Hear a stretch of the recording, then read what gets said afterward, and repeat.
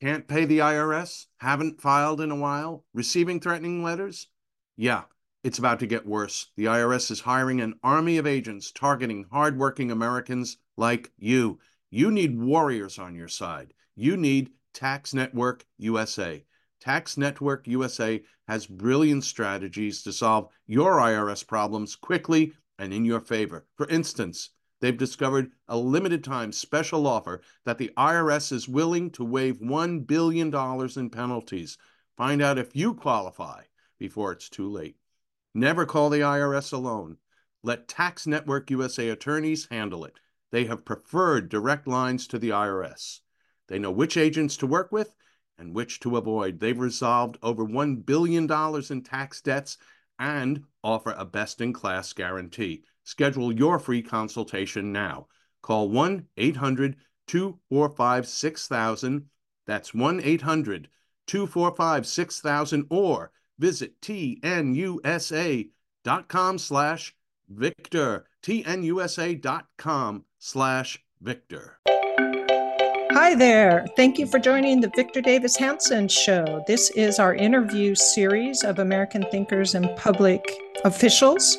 And I would like to remind everybody that Victor is the Martin and Neely Anderson Senior Fellow in Military History and Classics at the Hoover Institution and the Wayne and Marcia Buskey Distinguished Fellow in History at Hillsdale College. Today, we have Raymond Ibrahim joining us, and we will come back to talk to him after some messages. We'll be right back. Okay, it's time to commit. 2024 is the year for prioritizing yourself. Begin your new smile journey with Byte, and you could start seeing results in just 2 to 3 weeks. Just order your at-home impression kit today for only $14.95 at Byte.com. Byte clear aligners are doctor-directed and delivered to your door. Treatment costs thousands less than braces. Plus, they offer financing options, accept eligible insurance, and you can pay with your HSA FSA. Get 80% off your impression kit when you use code WONDERY at Byte.com. That's BYTE.com. Start your confidence journey today with Byte. The comfort of your favorite seat is now your comfy car selling command center, thanks to Carvana. It doesn't get any better than this. Your favorite seat's the best spot in the house. Make it even better by entering your license plate or VIN and getting a real offer in minutes. There really is no place like home. And speaking of home, Carvana will pick up your car from yours after you finalize your offer. Visit Carvana.com or download the app and sell your car from your comfy place.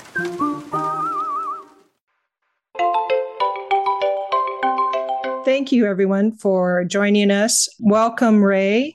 So I would like to say a few things about Ray Ibrahim. He is an American author, translator, columnist, and critic who is an authority on Islam and Arabic history. His most recent book is The Defenders of the West, the Christian Heroes Who Stood Against Islam. And we're excited to have a conversation today. And it seems to me it's a strange turn of luck that Victor has scheduled this interview just a few days after the Zawahiri assassination. So maybe we'll hear a little your thoughts on that as well, Ray. But I would like to turn it over to Victor at this point. And thank you, Sammy. And this is part of our ongoing interview series. We've just interviewed Stephen Quay on the origins of COVID, distinguished immunologist and medical researcher, as well as a doctor. And we've had former head of the House Intelligence Committee and now the CEO of Truth Social, Devin Nunes. Raymond Ibrahim, the book in question is The Defenders of the West, and as Sammy said, the Christian heroes who stood against Islam. I wrote the foreword to it, and Ray Ibrahim was a student of mine at Cal State Fresno, Ray, 20 years ago plus? More. Yeah, closer to 25. 20, yes. Some of you may know him. He wrote a book, Sword and Scimitar. That was 14 centuries of war between Islam and the West. Then a more controversial book, perhaps, Crucified Again, Exposing Islam's New War on Christians. And his first one was the Al-Qaeda Reader. And that was a very, very important book because it incorporated text from bin Laden, supposedly, and Dr. Zawahiri, the now late Dr. Zawahiri, that had not been translated or known before but had come to Raymond Ibrahim's attention while he was an Arab linguist at the Library of Congress and a researcher there. And so that was a very important book because it had primary sources. Not that the others weren't, but it really gave us an insight into, I guess I could call it the cynicism of al-Qaeda. Raymond has been all over at the U.S. Army War College. He's briefed government agencies. He was a media fellow at the Hoover Institution. He's currently the Shillman Fellow at the David Horowitz Freedom Center. He's a Judith Friedman Rosen Fellow at the Middle East Forum. And some of you know the Gatestone Institute very well. He's a senior fellow there. And so we're happy to have you today, Ray, and we might as well get to it. I noticed right away with all of your titles, but this one in particular, Sword and Scimitars, I remember the subtitle was 14 centuries of war between Islam and the West. Subtext being that what we are experiencing after 9/11 for the last 21 years is not unusual. This subtitle is The Christian Heroes Who Stood Against Islam. You didn't say radical Islam. You didn't have an adjective. Pre-modern Islam. You didn't have any qualifier. So it's just Islam. And I guess my first question is, what we're seeing today with the Islamic tensions between the West and is not a product of modernism necessarily. It could be a catalyst, modernism could, but it's something that's ancient and has always been a, challenge to the West? Mm-hmm. Yeah, I would say, Victor, that with Sword and Scimitar, what I essentially tried to demonstrate, and I think successfully so, was to show that what 9/11 brought about, which was attention to radical Islamism or Islam, depending on how one wants to call it, and I'll get into that. It brought attention, but everyone presented it from, George Bush Jr. all the way on down, that it was an aberration, that al-Qaeda had hit us, that was a hijacking of Islam, that true Islam doesn't do that sort of thing. And so with the history that I actually presented in Sword and Scimitar, in which I actually began studying under you, but way back then, and I think I first met you in 1997. So yeah, about 25 years. As you recall, I did the Battle of Yarmouk, which was the MA thesis. So I've really been delving for about a quarter of a century into the military interaction between the West and Islam. And what I found and what I tried to document was that actually what al-Qaeda had done was part of a continuum. In fact, Islam, from the very beginning, with Muhammad himself, the Prophet of Islam in the 7th century, all the way on down through a variety of iterations of caliphates and sultanates and emirates and what have you, with all kinds of national manifestations, beginning with the Arabs, the Moors in Spain and so forth, the Turks, the Tatars even, which were Islamized Mongols, and the Golden Horde. So the Russian yoke under the Golden Horde was actually it displayed the same Muslim Christian dynamic that we see all throughout history. But the point was to show that whether it's through the use of terror, which is promoted in the Quran, and of course by Muhammad himself, who said, according to a canonical hadith, that he has been made victorious through terror, and as indicated, the Quran, which is supposed to be Allah himself speaking, calls on believers to terrorize so-called infidels and so forth. So all of that basically coalesced to show that what al-Qaeda had done, and even more so moving forward in time to the Islamic State in Iraq and Syria, that sort of thing was perfectly duplicated from history. And in fact, those people, whether it was bin Laden or Zawahiri or al-Baghdadi, if you looked at their writings, as I did, it was very clear that they were consciously patterning themselves after these historical figures of Islam, the caliphs that I had mentioned, including Muhammad, because they would always quote them. So I think that was very important to show that history. And I think it's meet to offer a few words on Ayman Zawahiri in connection to all this. As was mentioned earlier, he died or was killed recently, a couple of days ago. The U.S. drone strikes, I believe, in Kabul, which of course itself is eye-opening because supposedly one of the treaties that the U.S. Biden administration made when they withdrew from Afghanistan is that the Taliban would no longer associate or host with al-Qaeda And yet, lo and behold, of course, he was in Kabul and everyone knew it. So I think that's eye-opening. But, Ayman Zawahiri, from the start, when you looked at the writings in 2001, and I think this was important to somewhat shift conversations, I think it has slightly. But in 2001, Western analysts presented al-Qaeda's war and anger and hostility as a product of grievances. And they did this, one, because that's exactly what al-Qaeda said it was. Al-Qaeda, bin Laden and al-Zawahiri at the time, who was the chief ideologue before he became the leader when bin Laden died in 2011. Whenever they would speak to the West, they would say, we're doing this to you, attacking you and terrorizing you because you're attacking and terrorizing Muslims. And, the list went on and on as to how the U.S. was doing this, whether it was by supporting Israel, whether it was, the Kyoto Protocol and harming, nature. And or whether it was blaspheming against Muhammad and hurting Muslim sensibilities.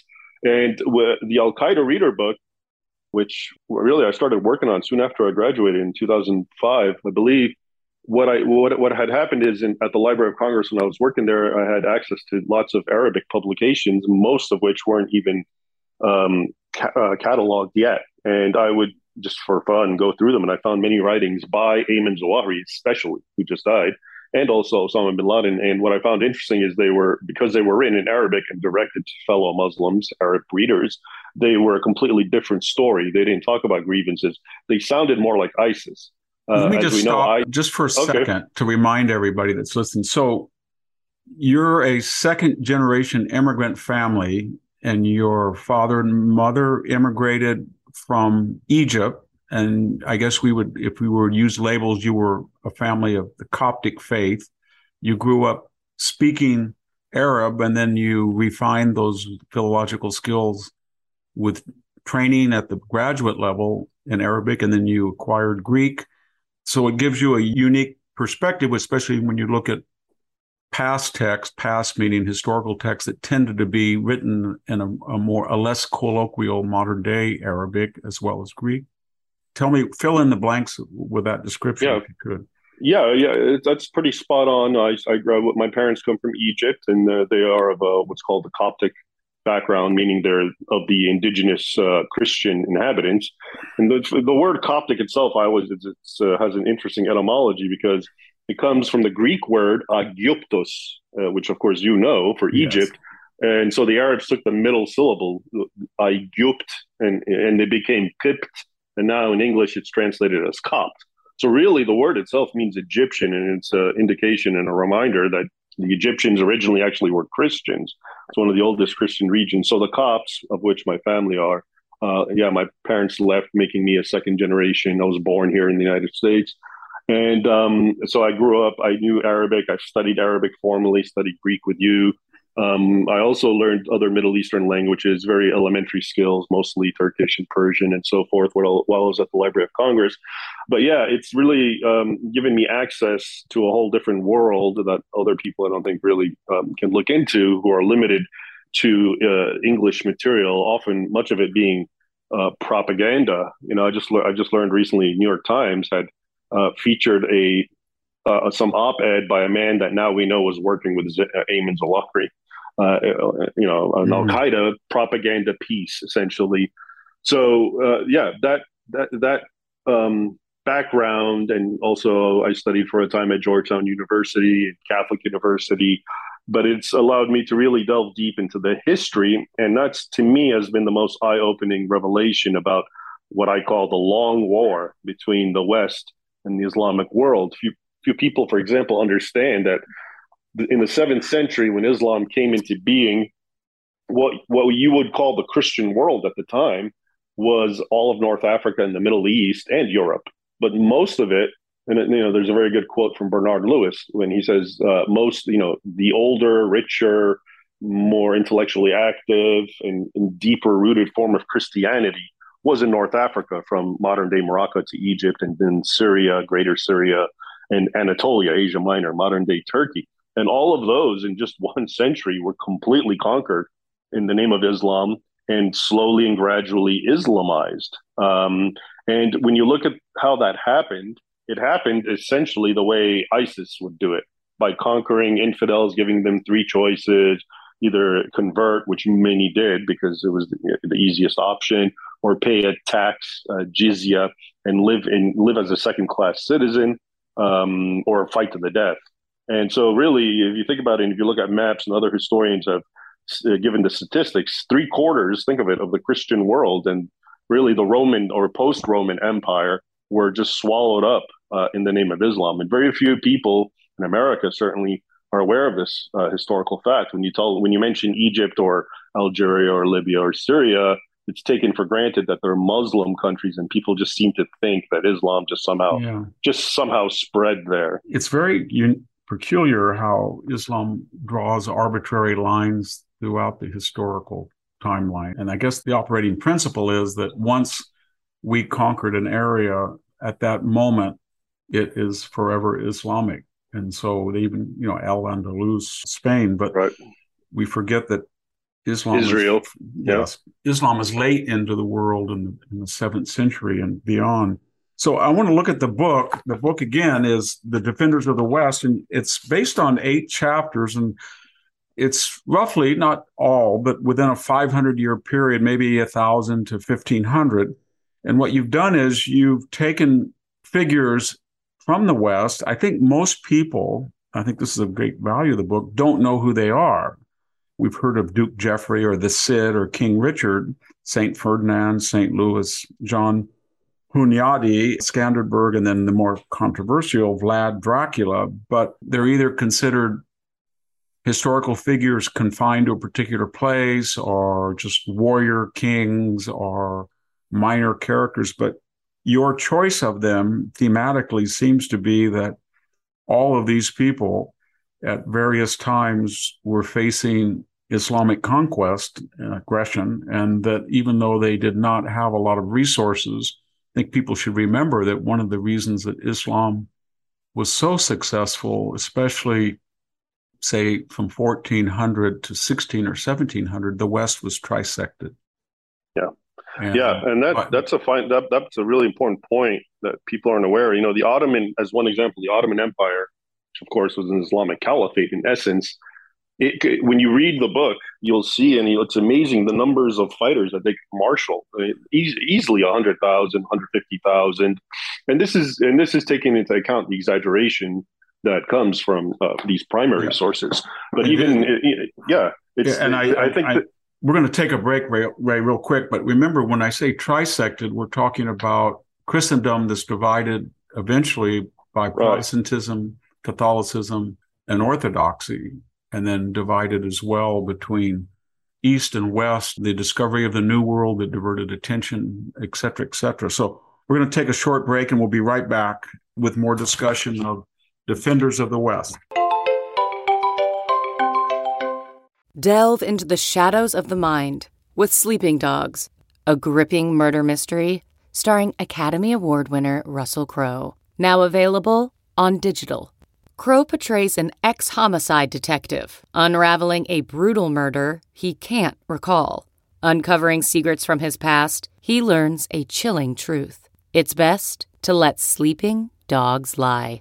Visit sleepingdogsmovie.com/Wondery to watch Sleeping Dogs, now on digital. That's sleepingdogsmovie.com/Wondery. CarMax is putting peace of mind back in car shopping by putting you in the driver's seat to find a ride that's right for you. Because at CarMax, we believe you shouldn't just settle for a car. You should love your car. That's why every car we sell is CarMax certified quality, so you can be sure with upfront pricing that's the same for every customer. So don't settle. Find love at first drive and start shopping now at CarMax.com. CarMax, the way car buying should be. We're back with Ray Ibrahim with Defenders of the West. So these 8 people, let me just focus on one that maybe our listeners have heard, the Cid, El Cid, Lord and Master of War. To what degree was he a dominant role in the Reconquest, or the Reconquista, we called it? And we had admiration for all of them, but, we usually say that these are illiberal people from our dark Western past, but yours is sort of laudatory, especially with the case of Cid. Yeah, and that's because, and I understand exactly what you mean and say, And the laudatory approach is because when you understand the context that he was the way he was, which of course would today be dismissed as toxic masculinity and patriarchy and the rest and racism and so forth. But when you see what he was really up to, and it wasn't what you saw in the Charlton Heston movie from the 1960s, which was really a watered down version. But El Cid and his name, it even shows you the admiration that Arabs had for him, because as much of a staunch and fierce fighter who actually terrorized the Moors of Spain during the Reconquista and the Jihad, because it was a back and forth. They called him Lord. El Cid comes from El Sayyid in Arabic. And so that was his moniker. He was the Lord because he was just that impressive. And it's also to me, it's also another reflection of how, despite so many people in the modern West think that the more you appease Islamic radicals, the more they will like you. It's actually the opposite. They end up having more contempt for you and try to take more advantage. And that was not the case with the Cid. So again, we have to remember, and going back to the long history, that in the 8th century, Spain was actually all conquered in the name of Islam and jihad. In the year 711, it began the conquest. And, the Christians were actually holed up in the northwest quadrant of Spain, in the inhospitable mountainous region of the Asturias, very small amount. And from there, the Reconquista actually began bit by bit to spread back south and fight the Muslims. And El Cid was certainly a pivotal figure in that. And it's unfortunate, again, because if you take the secondary accounts that are published about him now or look at movies, they really minimize the Islamic element. They show him as a friend of Muslims. And there is some truth to that, but again, it has to be understood in context. And sort of tolerant and all this sort of thing. Well, when you look at the real sources, he would be friendly with Muslims. In fact, as long as they were his vassals. And putting Muslim kingdoms was actually a strategy in the Reconquista of actually weakening them and bleeding them dry, as was articulated. In the first 2 chapters of your book, you sort of set, again, a theme that by quoting original sources, primary sources, not what we think Muslim writers or thinkers or historians or government officials, intellectuals, what we think they thought, you just quoted them. And most of them give a very different picture from the present, I think, therapeutic view. We look back at the past and we say, well, the Christian Reconquista was intolerant, that there were exotic gardens, centers of learning, all true throughout Muslim Spain.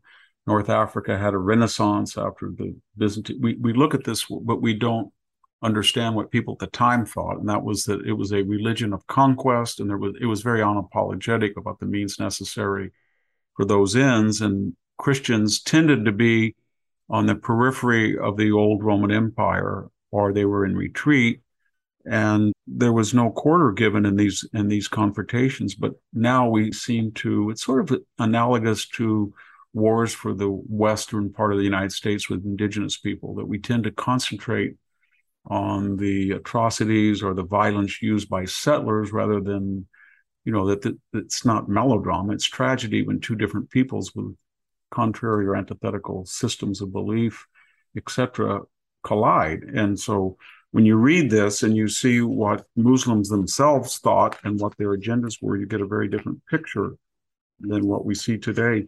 Moving on to King Richard, Ray, why do you think he didn't take Jerusalem? And when he was victorious at the Battle of Arsuf, was he unable to do it, or could he have taken it and not held it, or what was the problem? Well, you actually touched on it earlier. The vast difference between the First Crusade and Richard's Crusade, which is accounted the Third Crusade of history, is that in the First Crusade, which did take Jerusalem from the Muslims, you had a very committed and collective effort by many great lords and dukes and counts, including one that I highlight, chapter 1, Duke Godfrey of Bouillon. In Richard's case, he was very committed, and he spent a lot via blood and treasure and so forth for Jerusalem. But his own allies turned on him, and in the end, it was just him alone fighting. His brother John, of course, notoriously turned on him.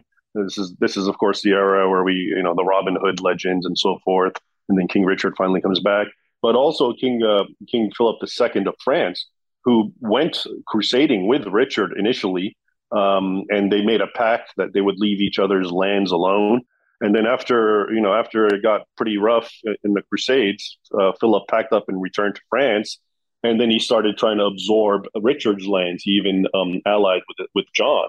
So they really turned on him. And so it's really known that it's because of that he had to end his crusade short, Richard, and hurry back home while he could still call it home. And it's really interesting because he, as you mentioned in Arsuf and various other battles that I document in the book, was really terrorizing Saladin, who before this was himself terrorizing the Christians. And it was, he had really demoralized the Muslims, but he had to leave. And then 3 or 4 months after Richard packed up and left, Saladin died. So not a few historians have, surmised what might have been if this great charismatic Muslim leader had died when Richard was still there doing what he was doing. Arguably, he would have not only taken Jerusalem, but had an even more greater impact than the first Crusaders did. Tell us a little bit about your 4th chapter, Ferdinand of Spain. We have different contexts. We remember Ferdinand, but you say Saint Ferdinand, what savior of Spain? So, he's actually a good way to continue El Cid. El Cid was chapter 2 of the book, and Ferdinand is chapter 4. And he's basically, whereas I sort of position El Cid at the beginning of the Reconquista, Saint Ferdinand or Ferdinand III of Castile really it all but concludes the Reconquista in the year 1248 with the conquest of Seville in the southern portion of Spain. And what's interesting about him, again, is, so he's a saint, not of my doing, of course. He was actually, I think, the only Spanish monarch to ever be given that honorific by the Catholic Church and sainted. And that is, when you hear that again from a Western secular mentality, you think, well, he must have been a nice, peaceful, charitable sort of man. And yeah, he was. But really, his whole life was dedicated to reconquering Christian Spain from the Islamic yoke. And just like the Cid, he went through, but because he was a king, he could really marshal so many forces as opposed to the Cid, who was just a noble. And he really combined all his forces and just took one Muslim kingdom after another, Cordoba and Seville. And it's very interesting in the sources to see the elaborate rituals that they would go through, which a lot of modern people criticize, because what they would do is they would take mosques and pour holy water on them and try to exorcise them of the demon of Islam and so forth. But what people don't understand is more often than not, those mosques were originally churches, and Muslims themselves actually began that sort of behavior of trying to cleanse it from being an infidel place of worship. He really had an interesting personality because he was a student of history.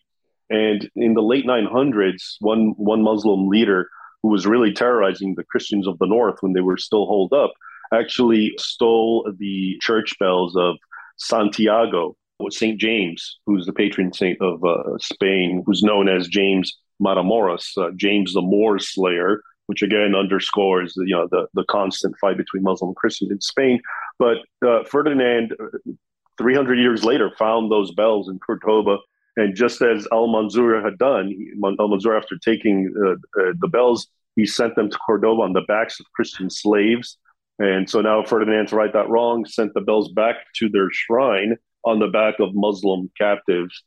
So again, by our modern day sensibilities, we can judge that as extremely harsh and so forth.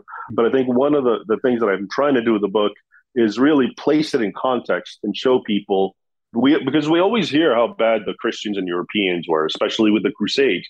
Well, but it's always in a vacuum, and we're never told, well, what provoked such anger and hostility and violence? What provoked them to travel all the way to Jerusalem? So it's always, that's what I tried to show as a balance, trying to show what actually the other side had done to create so much rage. One thing that happened when you get to the 6th and 7th and 8th chapters, that is on John Hunyadi and Skanderberg and Vlad, the theater changed gradually because Islam in the 13th, but especially the 14th and 15th century, is now more successfully united than has ever been under the Ottoman or the Seljuk Turks. And the famous Greek city of Byzantium that became the famous Roman Constantinople on Black Tuesday, May 29th, 1453. It falls to the Ottomans.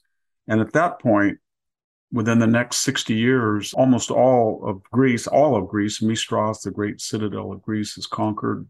Most of the Balkans, or at least much of the Balkans, come under Ottoman dominance, North Africa.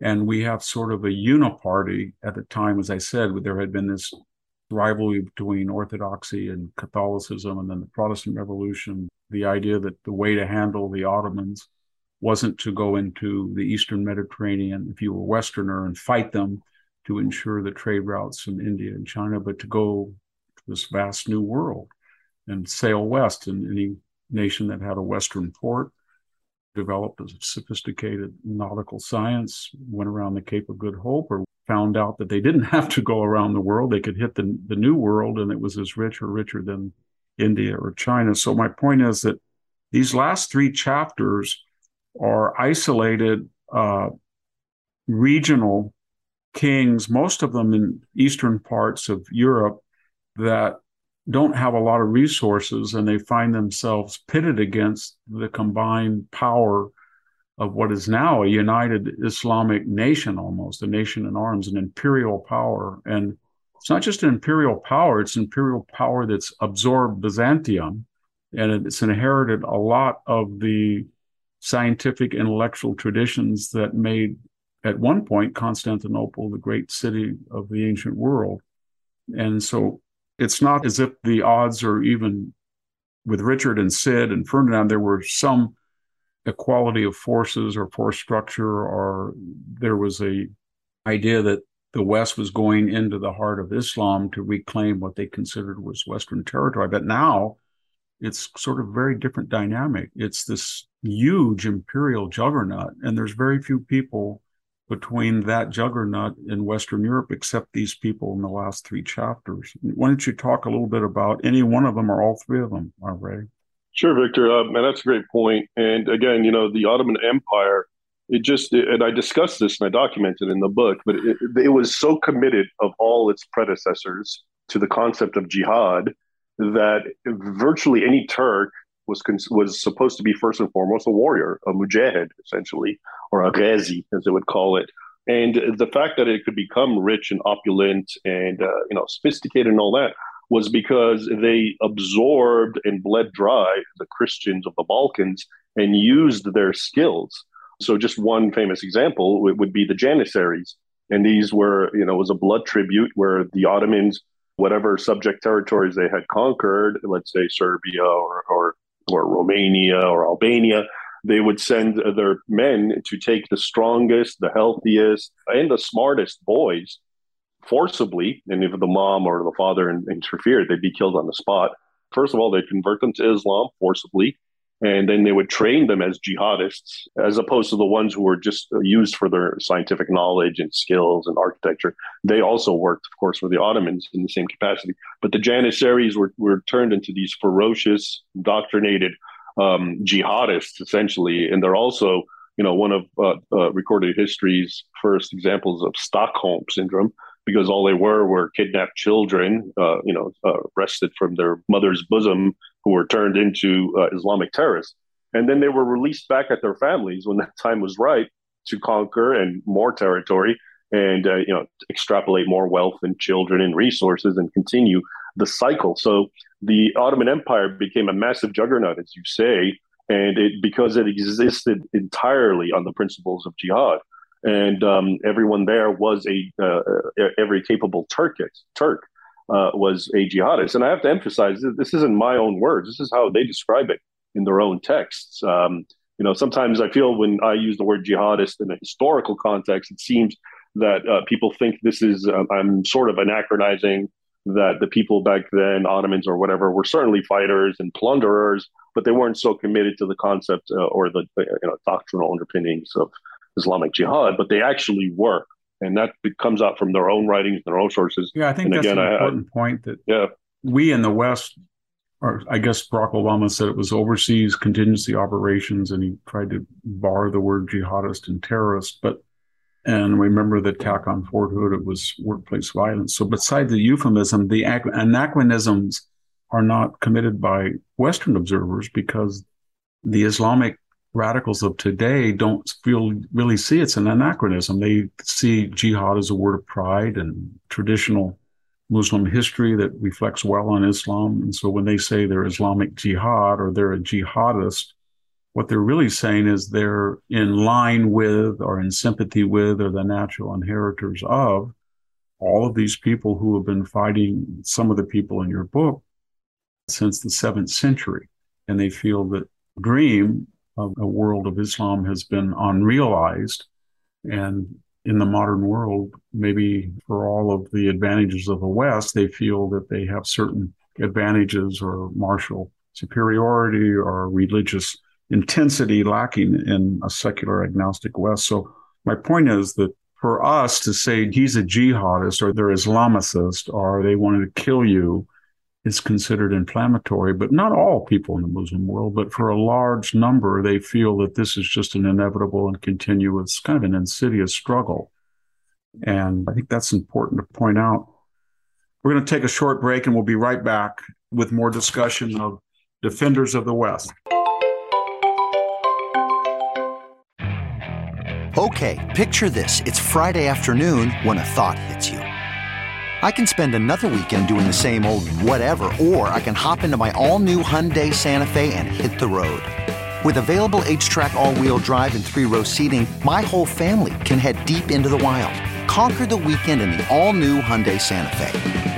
Visit HyundaiUSA.com or call 562-314-4603 for more details. Hyundai, there's joy in every journey. Okay, picture this. It's Friday afternoon when a thought hits you. I can spend another weekend doing the same old whatever, or I can hop into my all-new Hyundai Santa Fe and hit the road.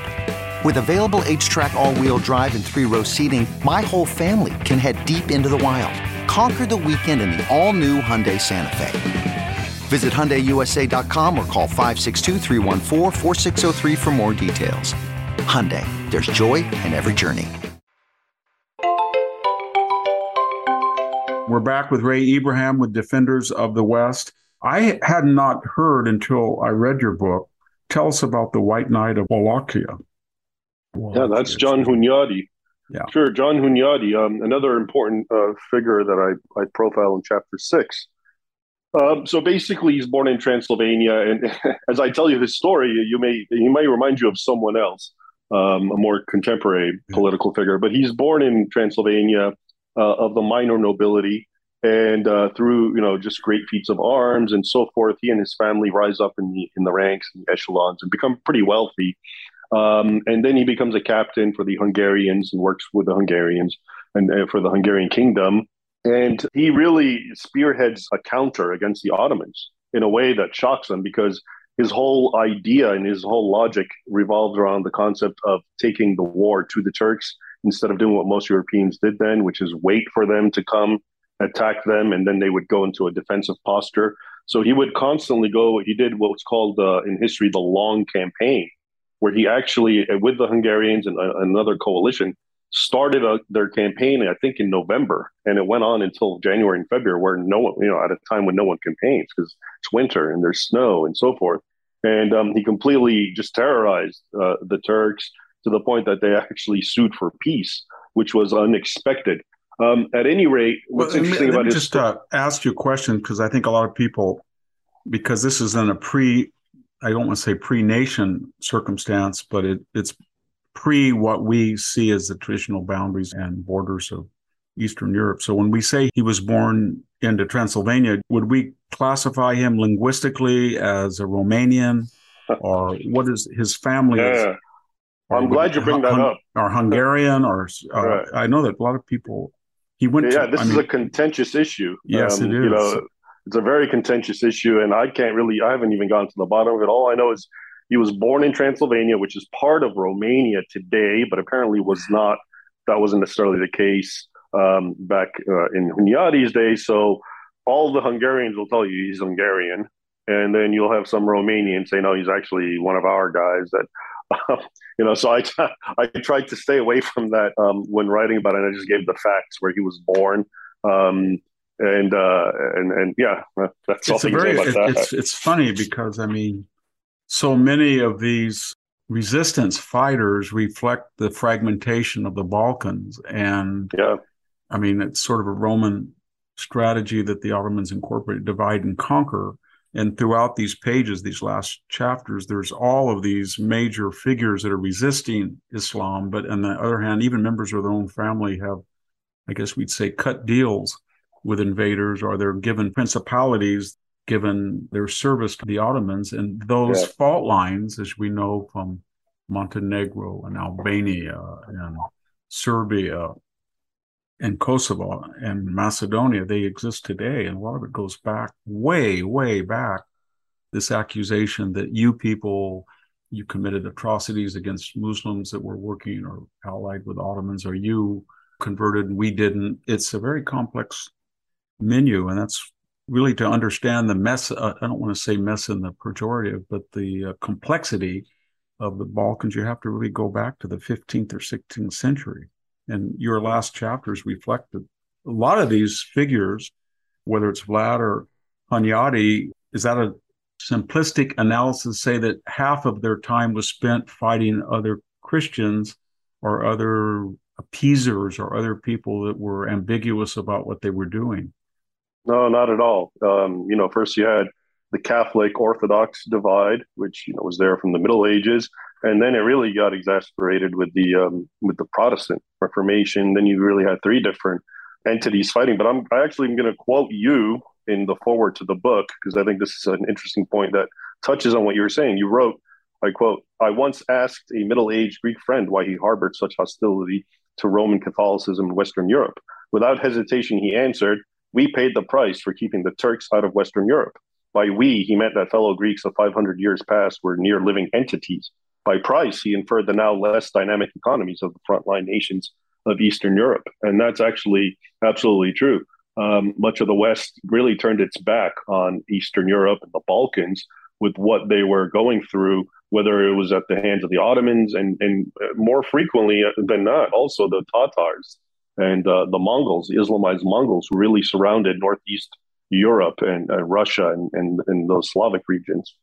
I think that's a good point. When I was 20, I moved to Greece and was there a year, and then later another year, and then probably off and on over the last 30 years, probably a combined time of 6 months to a year. And when you're in Eastern Europe or Southern Europe, you get an entire different perspective that people feel very deeply that the stereotype Western or Northwestern European or Americans from that area have never given them. And it came up kind of in the Euro crisis, the monetary crisis of the so-called pigs. That was Portugal and Spain and Greece. I know Ireland was one of them, but it was that divide. And you're seeing it today again, a little bit with German, the Deutsche Bank and the pipeline in Russia. All of these complexities and divides, there's something there that the Eastern and Southern Europeans will try to say that we were on the front lines with Islam. We were not able to have an Atlantic port. We were locked within the Mediterranean. Yes, we were still using galleys in the 15th century while you were sailing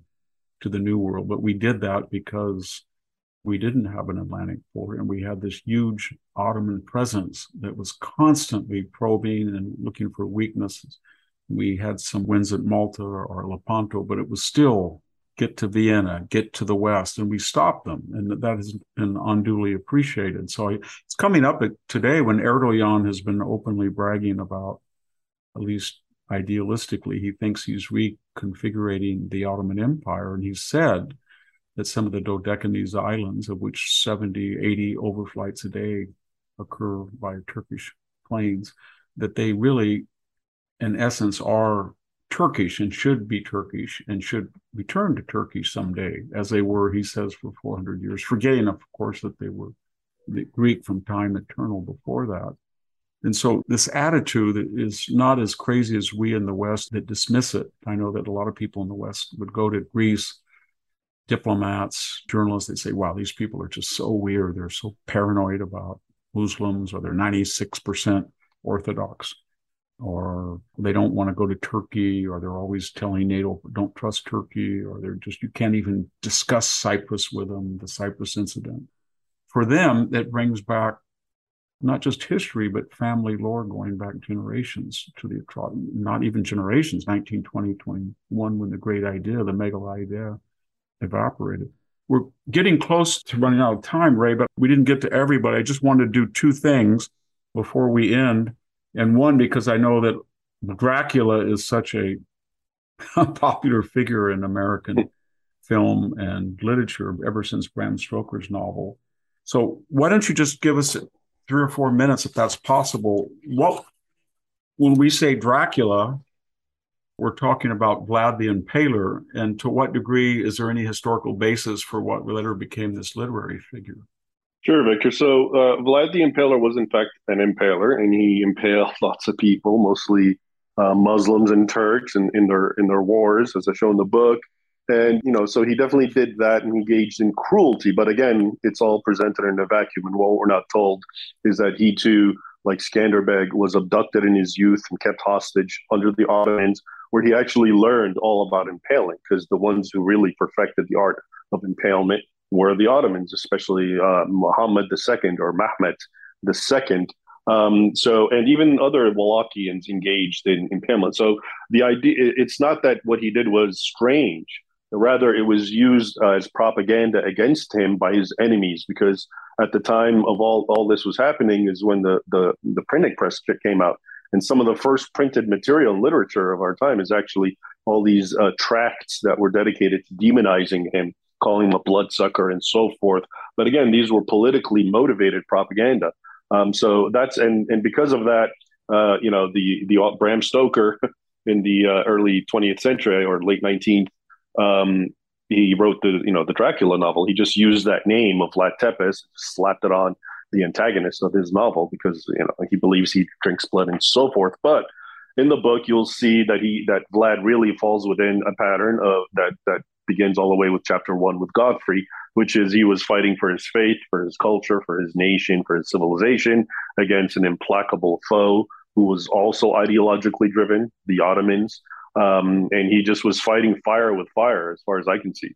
Just to finish then, I mean, what are you working on now? And are you going to continue this Defenders of the West, say from, 1500 up to the modern period? Or what are you going in different directions? Why don't we just tell our listeners what you're working on? Yeah, I'm actually I'm considering something similar. I think there's a dearth of information, historical and otherwise, about the colonial era and the true interaction. Once again, we're given the one side, which is Muslims and non-Muslims who are under colonial influence, or have grievances and they're angry and they're upset. And really, again, it's the exact opposite. Oftentimes, the greatest prosperity and wealth and general well-being in Muslim nations was during the colonial era. Even Muslims themselves from that era will say that. So I might be so you say colonial, you mean the period French and British colonialism, say from 1700 all the way up until post-World War II period in places like North Africa or the Middle East? Basically, I started at 1800 with Napoleon in Egypt. And just go from there. Before we leave, I'd like to actually leave you with a quote that's in the book from U.S. President Teddy Roosevelt, just to really let your audience understand. I mean, he was actually a historian, as I'm sure you know. Very well, very good historian. A very good historian. And look, here's what he writes, and I quote: "Christianity was saved in Europe solely because the peoples of Europe fought. If the peoples of Europe in the 7th and 8th centuries and on up to and including the 17th century had not possessed a military equality with and gradually a growing superiority over the Mohammedans who invaded Europe, Europe would at this very moment be Mohammedan and the Christian religion would be exterminated. Wherever the Mohammedans have had complete sway, wherever the Christians have been unable to resist them by the sword, Christianity has ultimately disappeared." And he's spot on. And in my book, I think that's what I try to show. Those Europeans who fought back and gave it their all, including their lives, as most of the guys that I profile really died in their 40s and 50s, even though they were kings and lords who had much to live for. Well, thank you very much, Ray. Ibrahim. It's Raymond Ibrahim. The book is Defenders of the West. the Christian heroes who stood against Islam. I think anybody who reads this or his prior work, Sword and Scimitar, 14 Centuries of War Between Islam and the West, will get a very different picture than something like Kingdom of Heaven or a popular movie. Karen Armstrong. yes, or probably what you would find in the op-ed pages. It's a different view, but it's a view based on close reading of Arab and Greek text in the historical context, as well as collation of modern Arabic literature and propaganda and pamphleteering coming out of the Middle East without any apologies for, I guess I would call it, an Islamic chauvinistic point of view, that one that doesn't seem to find its way into English speaking or English print areas as much as we think it should. And so whether it's history or present day, Raymond Ibrahim has tried to use his philological background,